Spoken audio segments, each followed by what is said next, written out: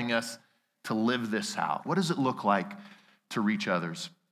So let's look at that passage. Matthew chapter 28, verses 19 and 20. It says, "Go therefore and make disciples of all nations, baptizing them in the name of the Father and of the Son and of the Holy Spirit, teaching them to observe all things that I have commanded you.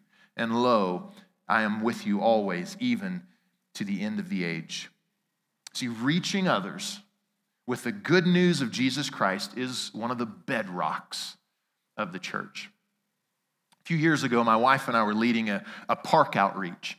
And these park outreaches, we would go spend time in the community outside of our church building, and we would interact with people within the community there. And so on that particular day, we had bounce houses, we had hot dogs, we had a lot of conversation. And I shared about Christ and I shared about our church with more people than I can remember on that one day alone. And we spent the better part of probably 4 hours just in that park, just trying to meet people where they were and making that relationship and that connection.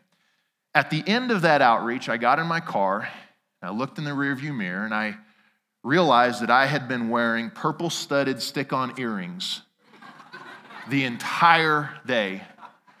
As we were setting up that morning, my daughter, who was 5 at the time, was playing, and she put stick-on earrings, and I completely forgot. And so I was horrified when I looked in the mirror, and I thought, I don't know what I just represented to this community, but Jesus, my heart was good, you know.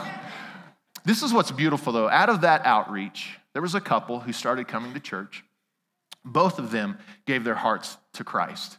I baptized both of them. They had a child. I dedicated their child to the Lord. They became members of the church. They started serving in the nursery. They started leading a small group.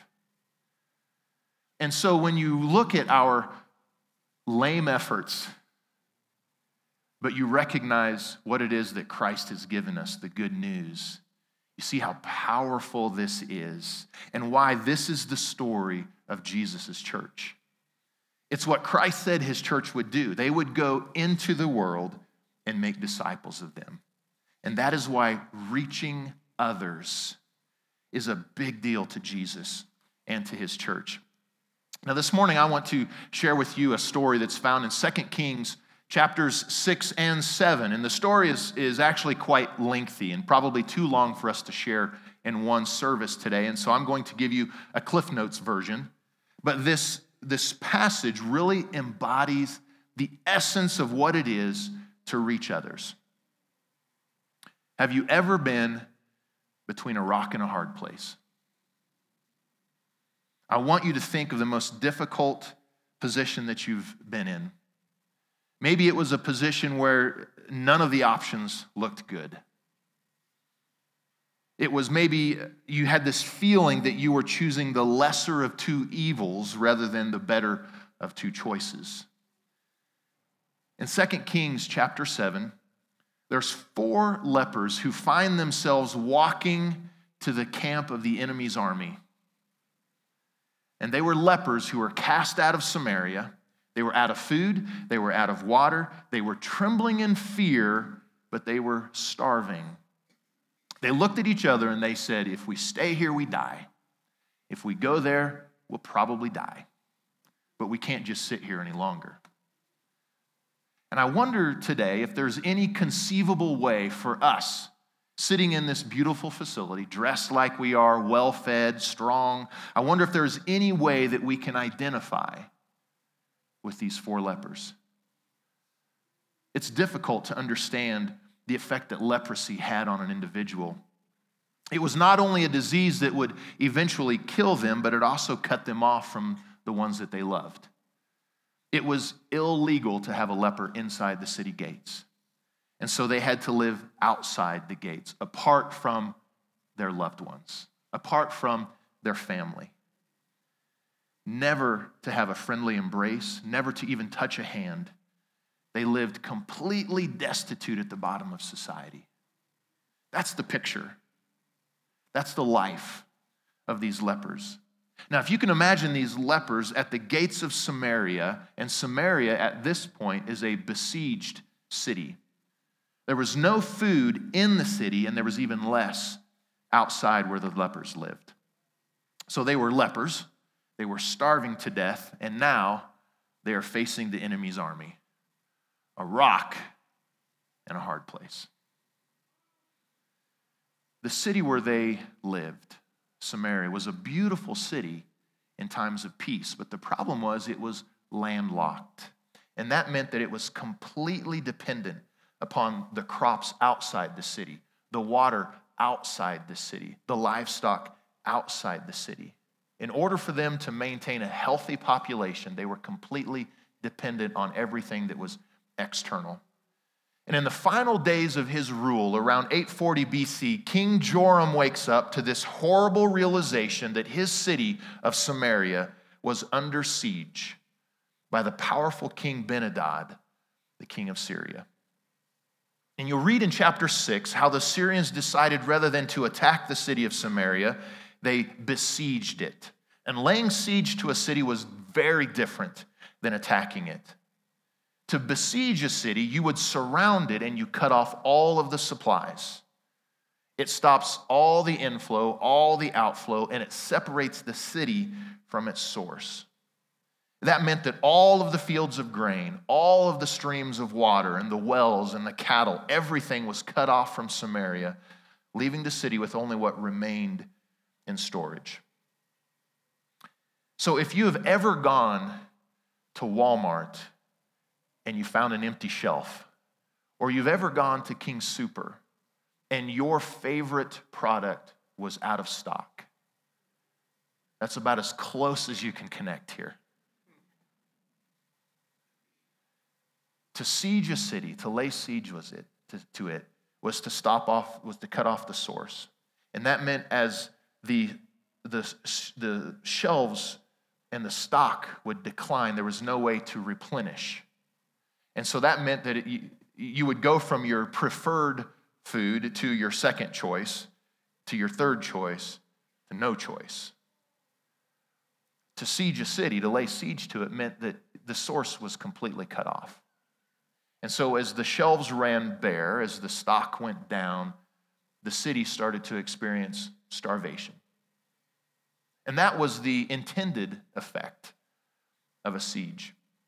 Scholars believe it was a very dangerous situation for two reasons. Obviously, there was the siege that was happening, a lengthy siege. But also they have just archaeological evidence that the city had been experiencing a drought for a number of years leading up to it, which meant that their supplies were already low. And so that added to this siege, and you imagine the city of what's happening here, the stock was already low, and now all of the sources were cut off. And once an army surrounded your city and cut off all of your sources, you knew that unless peace came, that you and your family would experience famine and disease, and it would lead to eventual death by starvation. That was the intention of a siege. And the text here gives us a few pictures of the situation inside Samaria, and it's bleak. At the market, it said there were only a few products available, and they were at exorbitant prices. Chapter 6, verse 25 said that a donkey's head cost about 1 kilogram of silver, and a half a liter of dove dung that was used for cooking fire was half a kilogram of silver. That's what was on the shelves. The next account is horrific. In verse 28, it talks about an incident of cannibalism. Now, I tell you this because it paints the picture of what was happening in this moment, where two moms agree that they would eat their children. And so after the first night, when the first child was killed, the second mom changes her mind and hides her child. And the first mom gets upset and goes to the king and tells the story. And the king said, "You what? That's not supposed to happen. Ever, anywhere. That's not supposed to happen." And the king becomes so desperate. I mean, he's He's losing his mind of what do I do in this situation? Scripture says in verse 33 of chapter 6 that the king starts to blame this on the Lord. And he says, all this misery is from the Lord. Why should I wait on God any longer? A bleak situation. In the king's mind, the only remaining thing to do is to surrender to Ben-Hadad, the king of Syria. And he puts his hope in the enemy. This is my only chance. This is my only hope. And it was in this darkest hour where you start to feel the evil, you start to feel the death, that Elisha the prophet stands up. And he says something crazy. He said, tomorrow at this very hour, this will all be over. How many people do you think believed him?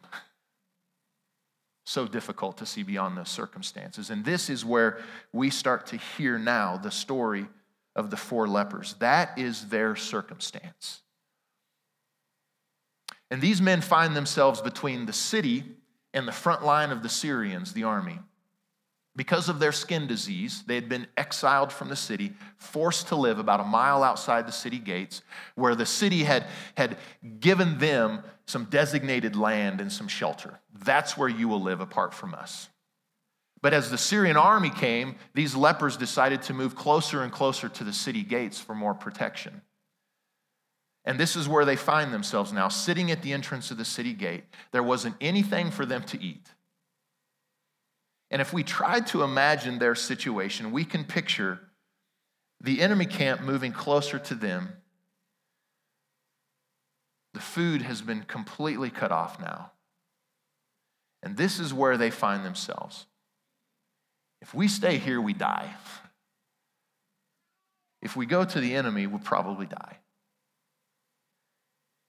So you can see that the fear of death in their eyes. And you can imagine their knees shaking and trembling as they're walking towards the enemy's camp.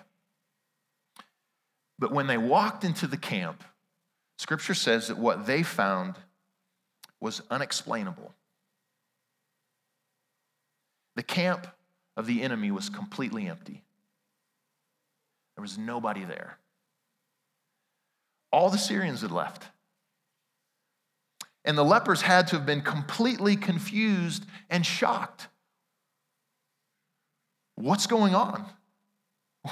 What is happening right here? The writer of the story gives us the reason why for this unexpected turn of events. He said that God had caused the Syrians to hear the sound of a great army. And they believed it to be the Egyptians and the Hittites who were coming to Samaria's aid. And this loud noise had caused them to become so terrified that they just completely abandoned their tents, their supplies, their livestock immediately. And it says, without hesitation, in a panic, they fled back to their homeland. Now, can you imagine what must have been going through the leper's mind in this moment? They had to have been speechless. This entire camp of the enemy is abandoned. And when you're speechless in today's culture, this is what happens. No way. No way. Where is everybody? And Scripture says that once they realized what had happened, they did what anyone would have done. They started eating. They found food, they found water, and they started to drink and they started to eat. They had been living on leftovers for years, and now they are literally dining in the king's tent. And then Scripture says they began to loot the camp. And there was so much stuff that they couldn't carry it. And so they would load up and they would go and they would bury it. And then they'd come back and they'd load up again and they'd return and they would bury it. And they would go back and forth. I mean, this is really unbelievable. Life is really smiling on these guys now. Not only are they in freedom, but they're in abundance. But it's in the middle of this plundering that Scripture says they came to their senses and they realized what they are doing is wrong.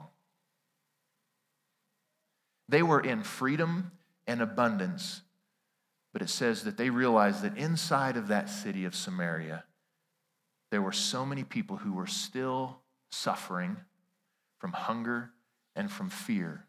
See, they didn't know that the siege was done. They didn't know that the enemy had left. They were still living in starvation and in fear. And the lepers expressed their feelings in such a beautiful way in verse 9. They said, "Then the lepers said to one another, 'We are not doing right. This is a day of good news, and we remain silent.'" See, these four guys, they recognize this responsibility, something so wonderful and as great as this, you just can't keep it to yourself. And although the city of Samaria did not even allow them to enter, they felt this divine responsibility to tell them. And I find it so impressive how these four men with leprosy care about the fate of the people in the city, people that walked around them with great caution and even cast them away. These men cared for people in the city, even though the people in the city didn't care for them. Scripture says they went immediately and shared the good news with the people of Samaria. Now let's back up. When it says immediately, it means after they plundered the tents, after they ate as much as they could, after they drank all they could, after they came to their senses and they realized it, they said, okay, we've got a responsibility. Immediately they went. I wonder how deep this feeling is inside of us. That after we have indulged, after we have said, oh my goodness, I feel like I can't get enough of God's word. I can't pray enough. I can't commune with him enough. I can't get enough of this amazing biblical community here. I wonder after it settles in and we come to our senses, I wonder how deep this feeling is inside of us to say, but why and how could we keep this to ourselves? See, one of the trademarks of the New Testament church is that they didn't keep the good news to themselves. In fact, in Acts, we read about how the word grew. They wanted to share with other people the salvation that they had experienced in their own lives. And so Paul writes in the first letter to the Thessalonians in chapter 1, verse 8, this is beautiful. The Lord's message rang out from you. And wouldn't that just be a beautiful banner to put over this church? The Lord's message rang out from you. This church had become a model to all believers of what it is to share the good news that they had received in Jesus Christ. So this message today sends us home with a very pointed question. Do we take responsibility to share the good news of what God has done with people around us? It's a fair question, isn't it? As humanity, as people, we have a tendency to begin to look in, and it's human nature. We have a tendency to begin to look in. And the longer we look in, the longer we miss what Scripture says to lift our eyes to the fields and to see and to look out. It happens naturally that we look in. But the question, do we take responsibility to lift our eyes, to share the good news with the people around us? See, most Christ followers are growing in their knowledge, they're growing in their commitment, they're growing in their serving. But our question is, are we also growing in our passion to reach others? See, there's something vital that's missing in the bedrock of the church if we're motivated to discover all that we have for ourselves in Christ Jesus, but we have no burden for souls. And God has put on his church, South Suburban, all the churches in this community, all the churches in the world, God has placed this great trust in us, leaving us with the responsibility of sharing the good news. What has happened? The liberation, the freedom that Christ Jesus has offered us. And that is the good news. So I'd like to take the rest of our time this morning to spend just looking at some takeaways from this text and how it relates to us reaching our world today. And we'll look quickly at two things: why the good news was needed and why it was considered a gift. So first, we have to understand why the good news was needed. The city of Samaria needed this good news because the people were living in fear and starvation. The siege was done, but they were still living in fear and in starvation. They were living as a city that was still under siege because they had not heard the good news yet. Now, as you think about the world in which we live and you recognize that there are people who've never heard that Jesus broke this siege, that you're not cut off from the source anymore, that sin does not have to separate you from God the Father. But people who have never heard that news are still living like they're separated. Now, that's our call as a church. That's the call of the church. That we would share with them, as Psalm 34:4 says, God met me and freed me from my anxiety and fears. The source, the Lord, I don't have to live in fear anymore. He set me free from that.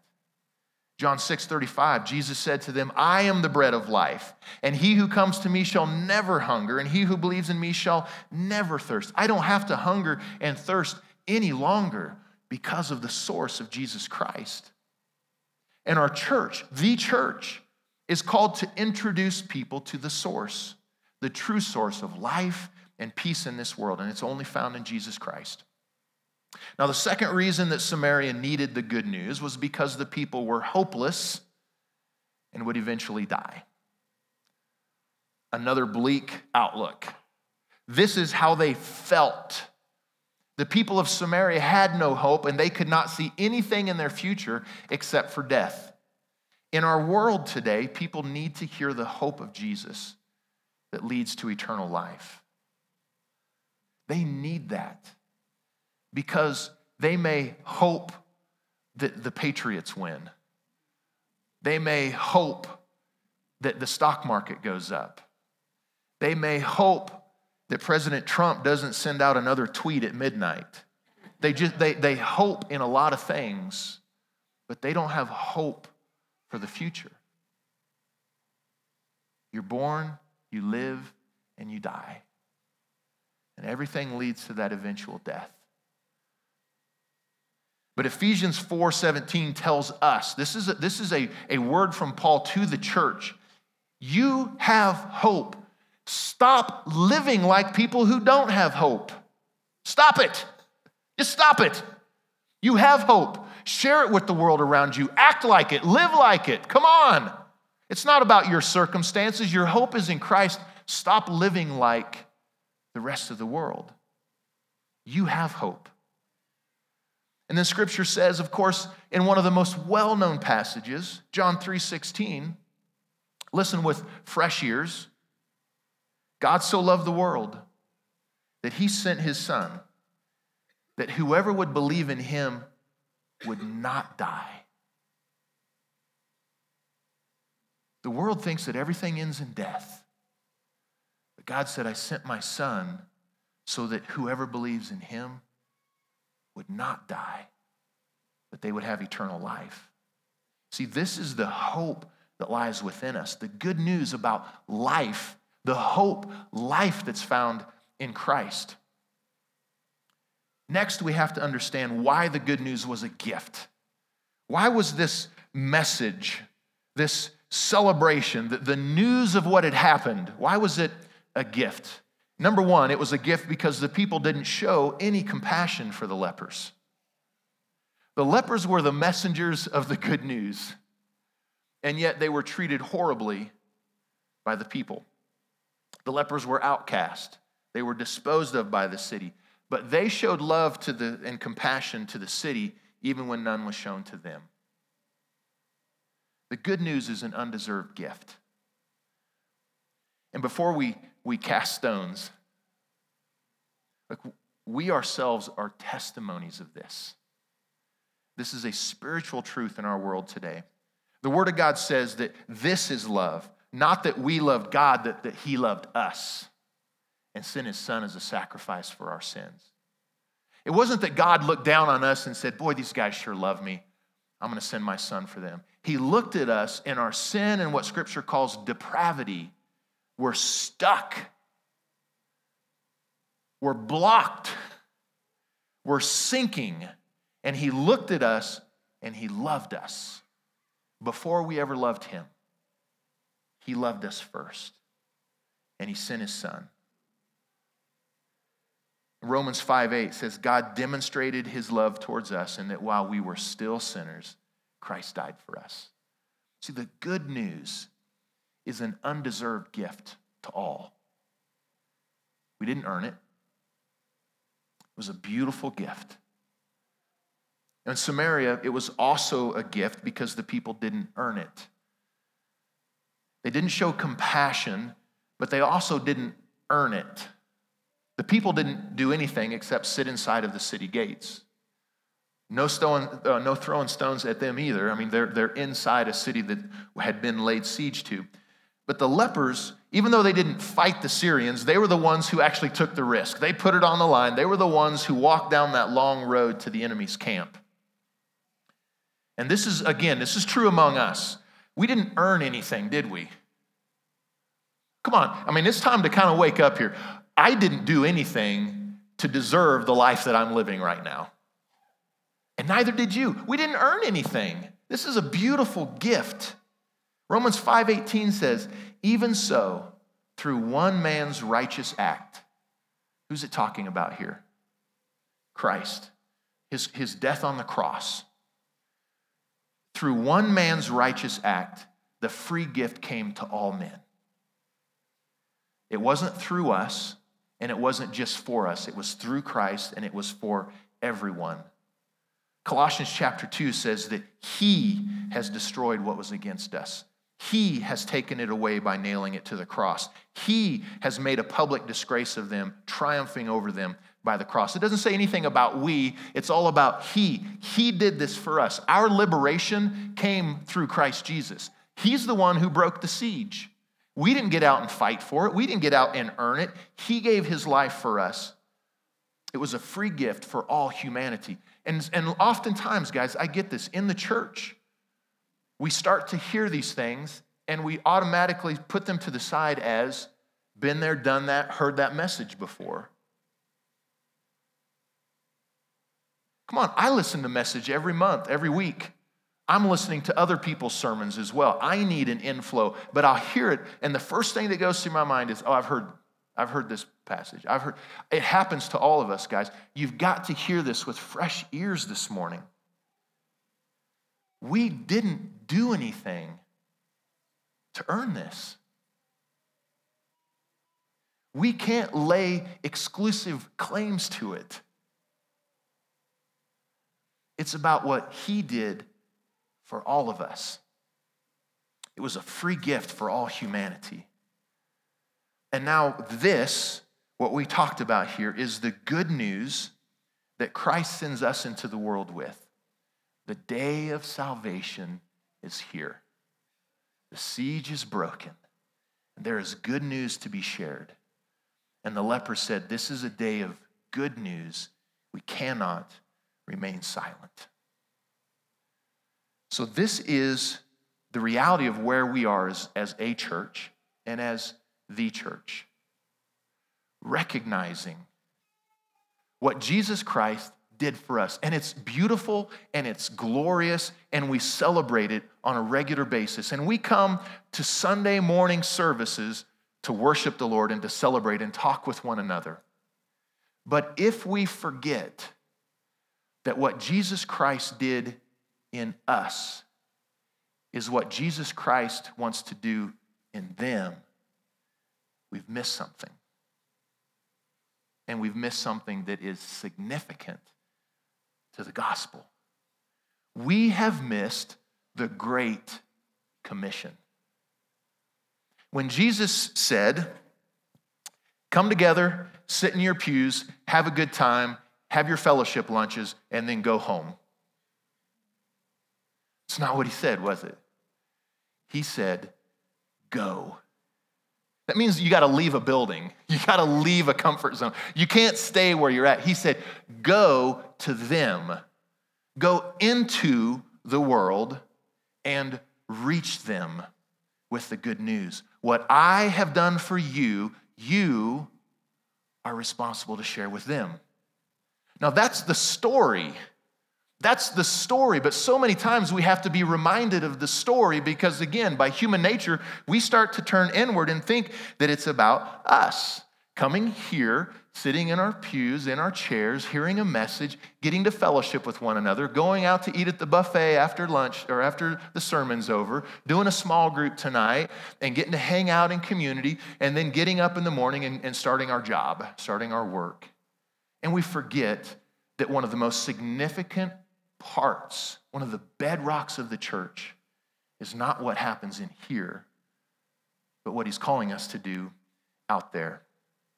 So what God has done at South Suburban is extraordinary. But may we never get caught up in what God is doing in here and forget that God wants to take the good news out there. In fact, Jesus steps on a whole lot of believers' toes with one of his most bold statements. And I'll paraphrase, I didn't come for you. And he's talking to the church. I didn't come for you. He said, it's not the healthy that need a doctor, it's the sick. I didn't come for the righteous, but I came for the sinner. His purpose was to engage people who did not know the good news yet, and to introduce them, to share the good news, to introduce them to their God, to make a way for their Lord. Listen, guys, if we fail to grab a hold of this, we're missing something really significant. Jesus' passion was lost people. It wasn't to build a beautiful facility and have perfectly run Sunday school classes and beautifully dressed people and excellently executed services. It was to get into the messy world and to reach the hurting, the ones who still are living like there's a siege, like they're cut off from the source. God's church, his church, is built on reaching others. And maybe today, you're sitting in this room and you're saying, Pastor, I've never personally accepted what Jesus Christ did for me. I mean, you're talking about how we're supposed to share, but I've never received that gift myself. And I want to give you an opportunity to do that right now. And so I'm going to ask this very simple request. With everybody's heads bowed and eyes closed, this is a holy moment between people and their God.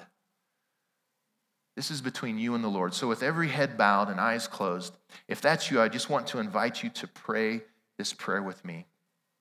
You can say, Lord Jesus, I thank you for your great love for me. And I ask you, Lord, to forgive me of my sins. I accept, I receive what you did on the cross, but I also celebrate the fact that you rose again to life to bring me a brand new life.